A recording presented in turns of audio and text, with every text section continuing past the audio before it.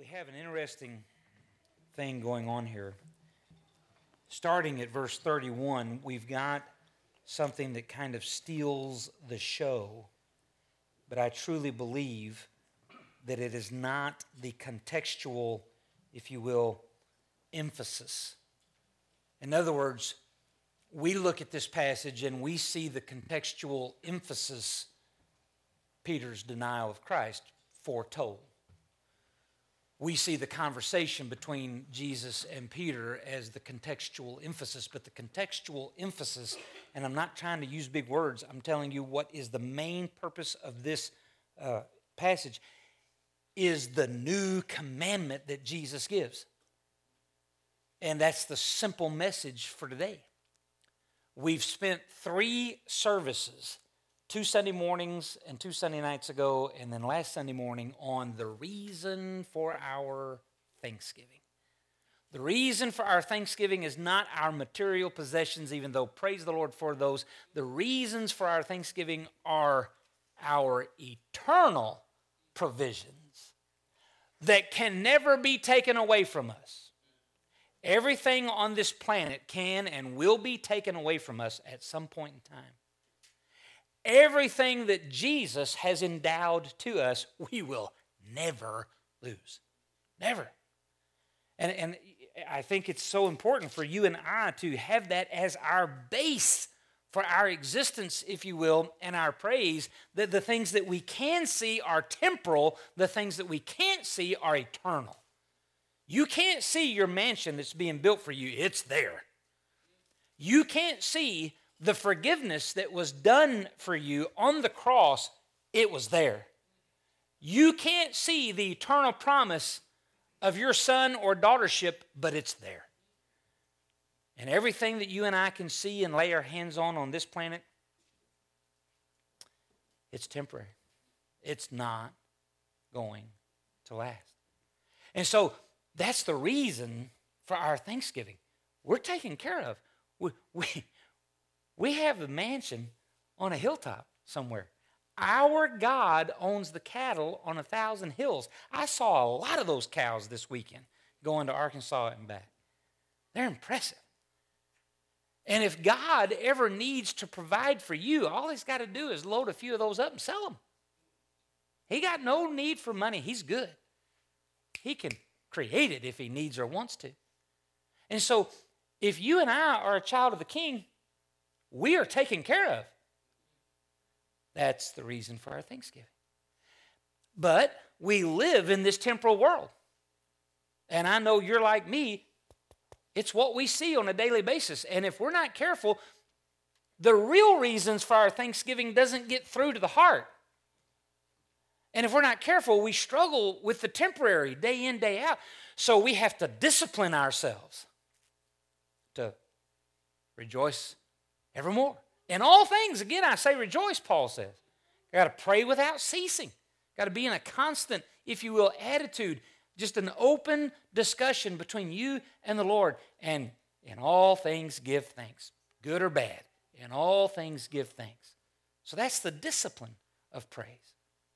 And so today, we just get to the making sense of it all. That's the simple title of this message, Making Sense of It All. Let's stand for the reading and reverence of God's holy word. Even though we're not going to get sidetracked with, and please don't get me wrong, it's a worthy topic, but we're not going to get sidetracked with the denial of Peter, but we're going to use it as an analogy at the end of the message. But we're going to today make sense of it all with what is truly the most important part of this passage. So here we go in John chapter 13, verse 31. Therefore, when he was gone out, Jesus said, now is the Son of Man glorified, and God is glorified in him. If God be glorified in him, God shall also glorify him in himself, and shall straightway glorify him. Now, this is Jesus once again speaking in riddles. You remember that God, through Christ, his Son, kept some things hid, but he said enough about it. Had they not been struggling with the temporary, Jesus, you're going to deliver us from the Roman Empire, right? Jesus, you're going to be our king here on earth, right? had they not been struggling with the temporary, they would have seen what he was really here to do. And Jesus is telling them, I'm fixing to be crucified for you and all your sins. And my Father's going to be glorified as a result. And then he's going to glorify me by raising me back up. That's what he's saying. Look at verse 33. Little children, yet a little while I am with you. You shall seek me. And as I said unto the Jews, whither I go, ye cannot come. So now I say to you. Now he's telling them, you just got a little bit more time with me. And then Garden of Gethsemane is going to happen, and I'm going to be crucified, and I'm going to die, and I'm going to go away for 3 days, and you're going to look for me. Don't get sidetracked. Don't get sidetracked. And then he says it. Verse 34. A new commandment I give unto you, that you love one another, as I have loved you, that you also love one another. By this shall all men know that you are my disciples, if you have love one to another. Now, notice verse 36. Simon Peter said unto him, Lord, whither goest thou? He didn't hear a word Jesus said, did he? Except, and if we're not careful, we're bad about this. The moment he heard Jesus, his leader, his king, his creator, say something that ticked him off, he was sidetracked with that. He says, where are you going, Lord? And Jesus answered, whither I go, thou canst not follow me now, but thou shalt follow me afterwards. Peter puffed his chest out. Verse 37. Peter said unto him, Lord, why can I not follow thee now? I will lay down my life for thy sake. Now, all of us with this perspective on this side of Peter's denial, we look at that and we go, you didn't even know your own self, Peter. How many of us are in that same boat? You know, and we're going to bring that out here in a minute. And Jesus answered, verse 38, wilt thou lay down thy life for my sake? Jesus said, verily, verily, I say unto you, which means truly, truly, I say unto thee, the cock shall not crow till thou hast denied me 3 times. Let's pray. Lord, we ask you again to add your blessings to the reading and reverence of your holy word. And Father, we just ask you to help us to see and hear and take a hold of these wonderful nuggets of truth. Help us to apply them to our lives. Change us to look more like you. In Jesus' precious and holy name we ask it. Amen. You may be seated.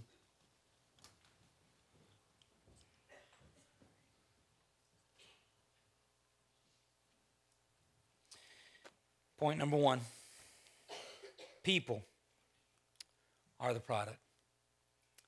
People are the product. When you see a business or an entity or an organization, fill in the blank, they have a product. They're selling a product. Now, a lot of times, probably most of the time, they're selling or pushing the product for finances, for money. That's really the product of the business. I'm a capitalist. I'm good with that. It's just so important, though, that a church realize that's not their product. We get accused of that being our product. You've heard it. All that church cares about is money. Now, I believe that some of those people probably have a fair, what would the word be, complaint. Because there are some churches, if you will, maybe even you could say some denominations that have made finances the key and the product. That's for God and someone else to determine. But watch this. We know, if you've been to a business meeting here, if you've seen the cost of things, it takes money to run anything. It takes money to run a house. It takes money to run a family, run a home, run a school. It takes money. But a church that knows what she ought to know knows that money's not the product. People are the product. But it takes money to reach people. I remember when we voted in 1990, some odd time, to do Awana. The biggest concern of this youth director was how much it cost. Awana is expensive. You can look at our budget report. We budget close to $10,000 plus for Awana. Sunday school costs money. CR costs money. Anything that helps us reach people, if it's a worthy program, it costs money. And it's worth it. Because people are the product. We have yet to have a youth program that rivals Awana. Awana is worth every dollar spent. I believe the same about CR. I believe the same about Sunday school. Fill in the blank of the ministries that we do here. It's absolutely worth it. But we've got to remember, people are the product. And so that's what Jesus is saying to his apostles. People are the product. Love one another. I'm giving you a new commandment, Jesus says to Peter, James, and John and company. Love one another. Now, God's people first. God's people first. The Bible says that benevolence should start at the household of faith first. We are to love one another first. By this shall all men know that you're my disciples, if you show love one for another. Church, I think we do a decent job at that, but I'm telling you right now, there's always room for improvement. I'm hoping and praying that through this message, the Holy Spirit speaks to you a name, speaks to you a situation, speaks to you a need, whatever the case may be, within this fellowship that you can reach, that you can meet, that you can help with, whatever the case may be. Because according to this scripture, this is how we reach the world, by showing love one to another. Wow. So, I mean, to me, this is making sense of it all. And so Brother Brad is going to put up our Bethel approach just as a reminder. One of the most exciting things in church life experience is when God brings new people to us. New people are not more important than quote unquote existing people, but they are just as important. Now watch this, and amens rang throughout the building. Just had to say that. When God brings new people, he's not just bringing that person or persons, he's bringing their sphere of influence too. And now yours and my ability to reach more people has been expanded because of their sphere of influence. And watch this. This is the coolest thing. And those people that he brings may actually be the key to some of your people in your sphere. And God may actually open up an avenue to reach somebody because he brought a new person into the church family. How cool is that? And so the Bethel approach is simply because we want our new folks to buy in. We want all of our folks to buy in. Bethel to the world, knowing Christ, living Christ. So this is our message to the world. We want you to know Christ and as a result, live Christ. And we know that when you start living Christ, what is Christ going to do sooner or later? He's going to bring you to a local fellowship because he knows this is where my child can flourish. Well, when we get in this local fellowship, Bethel to Bethel, know your name, live your name. This is our name, Bethel Missionary Baptist Church. That's our name. Bethel Missionary Baptist Church. Bethel, a personal love relationship with Jesus Christ. Well, how did you get that, Brother Ben? Bethel is an Old Testament word. Beth means house. El means God. That's how we got it. I'm assuming M.M. Hamlin in 1899 and the other people that assembled picked that name because it's been that name since 1899. It's a good name. House of God. And it's not talking about this building. It's talking about you. I am a house of God. You are a house of God. The only way you are a house of God is if you have a personal relationship with God. And the only way to have a personal relationship with God is to say something along the lines of, Lord, I know that I'm a sinner. I know that I deserve eternal punishment. I believe that Jesus Christ has died on the cross for those sins So I ask him now to forgive me of my sins, to come into my heart and be my Savior. We call that the sinner's prayer. Now, John Smith, when he was 8 years old, said this, God saved me. And God saved him. But he knew that he was a sinner because he'd had good Bible preaching through his dad. He knew that he deserved eternal punishment. He knew that Jesus had died on the cross for his sins, and he knew that if he asked him, Jesus would save him. Romans 10:9 says that if thou shalt confess with thy mouth the Lord Jesus and believe in thine heart that God hath raised him from the dead, thou shalt be saved. So this is the most important thing, that we make sure that all those people within our sphere of influence know how to have a personal relationship with Jesus Christ. So now watch this, but this is Bethel to Bethel. We're making sure that we all know that we're doing this. Missionary. We're having a missionary come tonight. I didn't even realize that this was a thing because I knew what self-support meant. But there were several people here in this fellowship, they told me, Brother Ben, we don't know what you mean when you say self-support. So I want to make sure and tell you, Brother Mike Quillman is coming tonight. He is hoping and praying to be full support. Meaning, when he gets on field in Zambia, he doesn't need to go get a job because we will be paying his salary. And I say we, local visible bodies of called out believers in the Baptist Missionary Association will be paying his monthly and weekly salary. He's full support.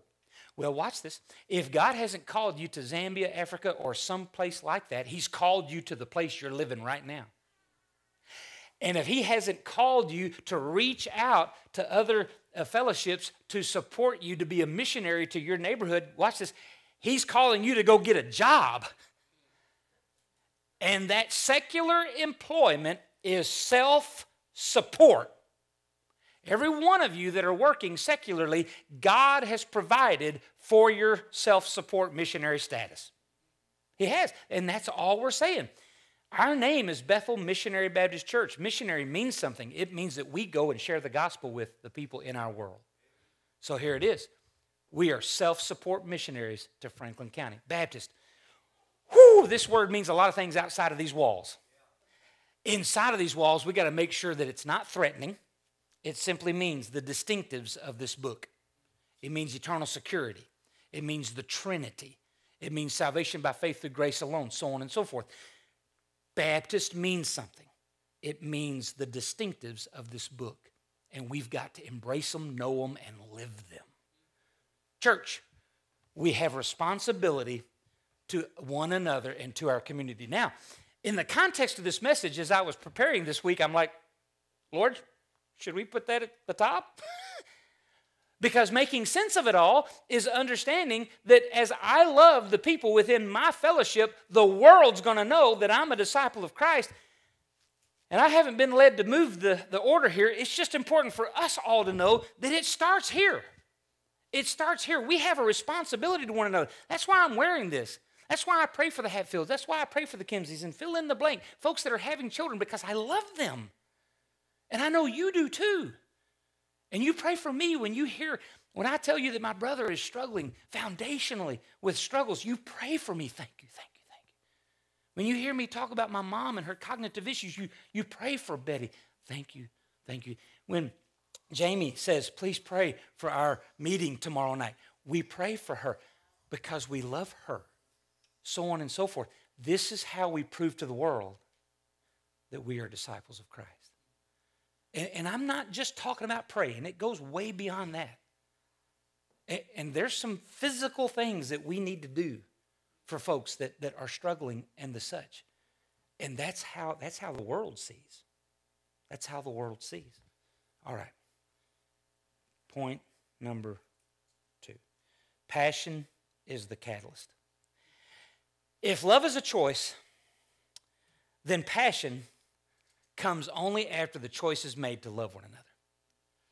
Church, I believe with all my heart that passion is not an inert thing that just comes out. I believe passion comes out once you've made a choice to do something. I used this in first service. I'll try it in second service, see if I get away with it. Because you see, the person that this is going to be pointing towards wasn't in first service, for those of you that may not caught that. If you spend any time with me through January to March, you're going to say, boy, Brother Ben's passionate about maple syrup. No, I'm not. It's Gavin's fault. And even before Gavin, it was Al Morocco's fault. I didn't know any better. I went to Walmart and bought my maple syrup and was glad to do it until I realized that you could put a hole in a tree, maple tree specifically, and you could collect the sap, boil that stuff down. That's how you say it, boil. It's not boil, it's boil. Boil this. I know, I'm just trying to help you. You boil that stuff down, and after several hours and trees of wood, you get maple syrup. And nothing against Walmart, but it's so much better than what you can buy, in my humble opinion. And you might say, man, that dude's passionate. You'd say, Gavin, wow, Gavin's passionate. Al Morocco's passionate. Watch this. It started with a choice. I like syrup. I do. I like pancakes. Love sausage. It all goes together. And before you know it, you're tapping every tree that'll stand still. And you're getting it after. Yeah. And oh, my goodness. Watch this. I'm telling you right now, church, if we will make the collective choice today to love one another, God will provide the passion. And I'm not telling you that we don't. I'm telling you there's room for improvement. This is where it makes sense. This makes sense to the world. This makes sense of it all when we love each other so much so that the world says, wow, I don't know what they got going on there at Bethel, but I want some of that. And they come and they make themselves a part of it too. And their sphere of influence is open to us as well. Passion. Passion has to come. Point number 3. Pursuit brings passion. Pursuit brings passion. If you and I will pursue the lover of our souls, he will provide the passion for everybody else. He really will. How many times have I told you? God will not let me get away with mistreating his daughter. He won't do it because he loves her too much, and vice versa. And when we are wrong towards each other, he loves us enough to say, hang on. Before you come all lovey-dovey to me, you've got to go apologize. That's how it works. If there's issues and problems in this church towards one another, God cares deeply about that. And he will love you enough to say, you need to get that right. Gerald Mitchell used to preach in his revival services that revival will not come to a church until before they come this direction, they cross the aisle and make things right. And I've seen it. I've seen it happen. One of the greatest books to be given to the kingdom of God is by Ken Sande, The Peacemaker. The Peacemaker. And it's all based on Scripture, on how to be a peacemaker. You see, we're never going to love each other until we like each other. We're never going to like each other until we get along with each other. We're never going to get along with each other until we do it the way God says do it. And so, church, if you don't think that the devil is trying to destroy this church by inward fighting, you are absolutely blind. I'm not telling you that there's any of that going on. I'm telling you that he's trying. And if he can get us at each other's throat, he's got us. He truly does. We're almost done. Now, when we realize that he has pursued us all along, he then invites us to join him in pursuing a lost world. And one of the greatest ways to pursue a lost world is to love one another. By this shall all men know. So lastly, Peter got his feelings hurt when Jesus said, you can't go with me. And when Peter challenged that, Jesus said, you think you're worthy to follow me? And Peter puffed his chest out and said, I'll follow you to the death. And Jesus had to let Peter in on an unknown fact. Peter, it's so much worse than that. you're not only not going to die with me, you're going to deny me in front of a heathen crowd. And I'm sure Peter fought against that in his flesh. He knew better than to fight against it to the Lord. Hear me.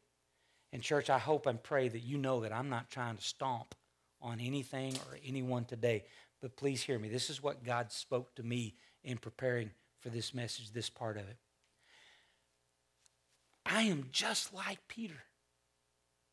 If we're not careful, we all think we're better at serving the Lord than we really are.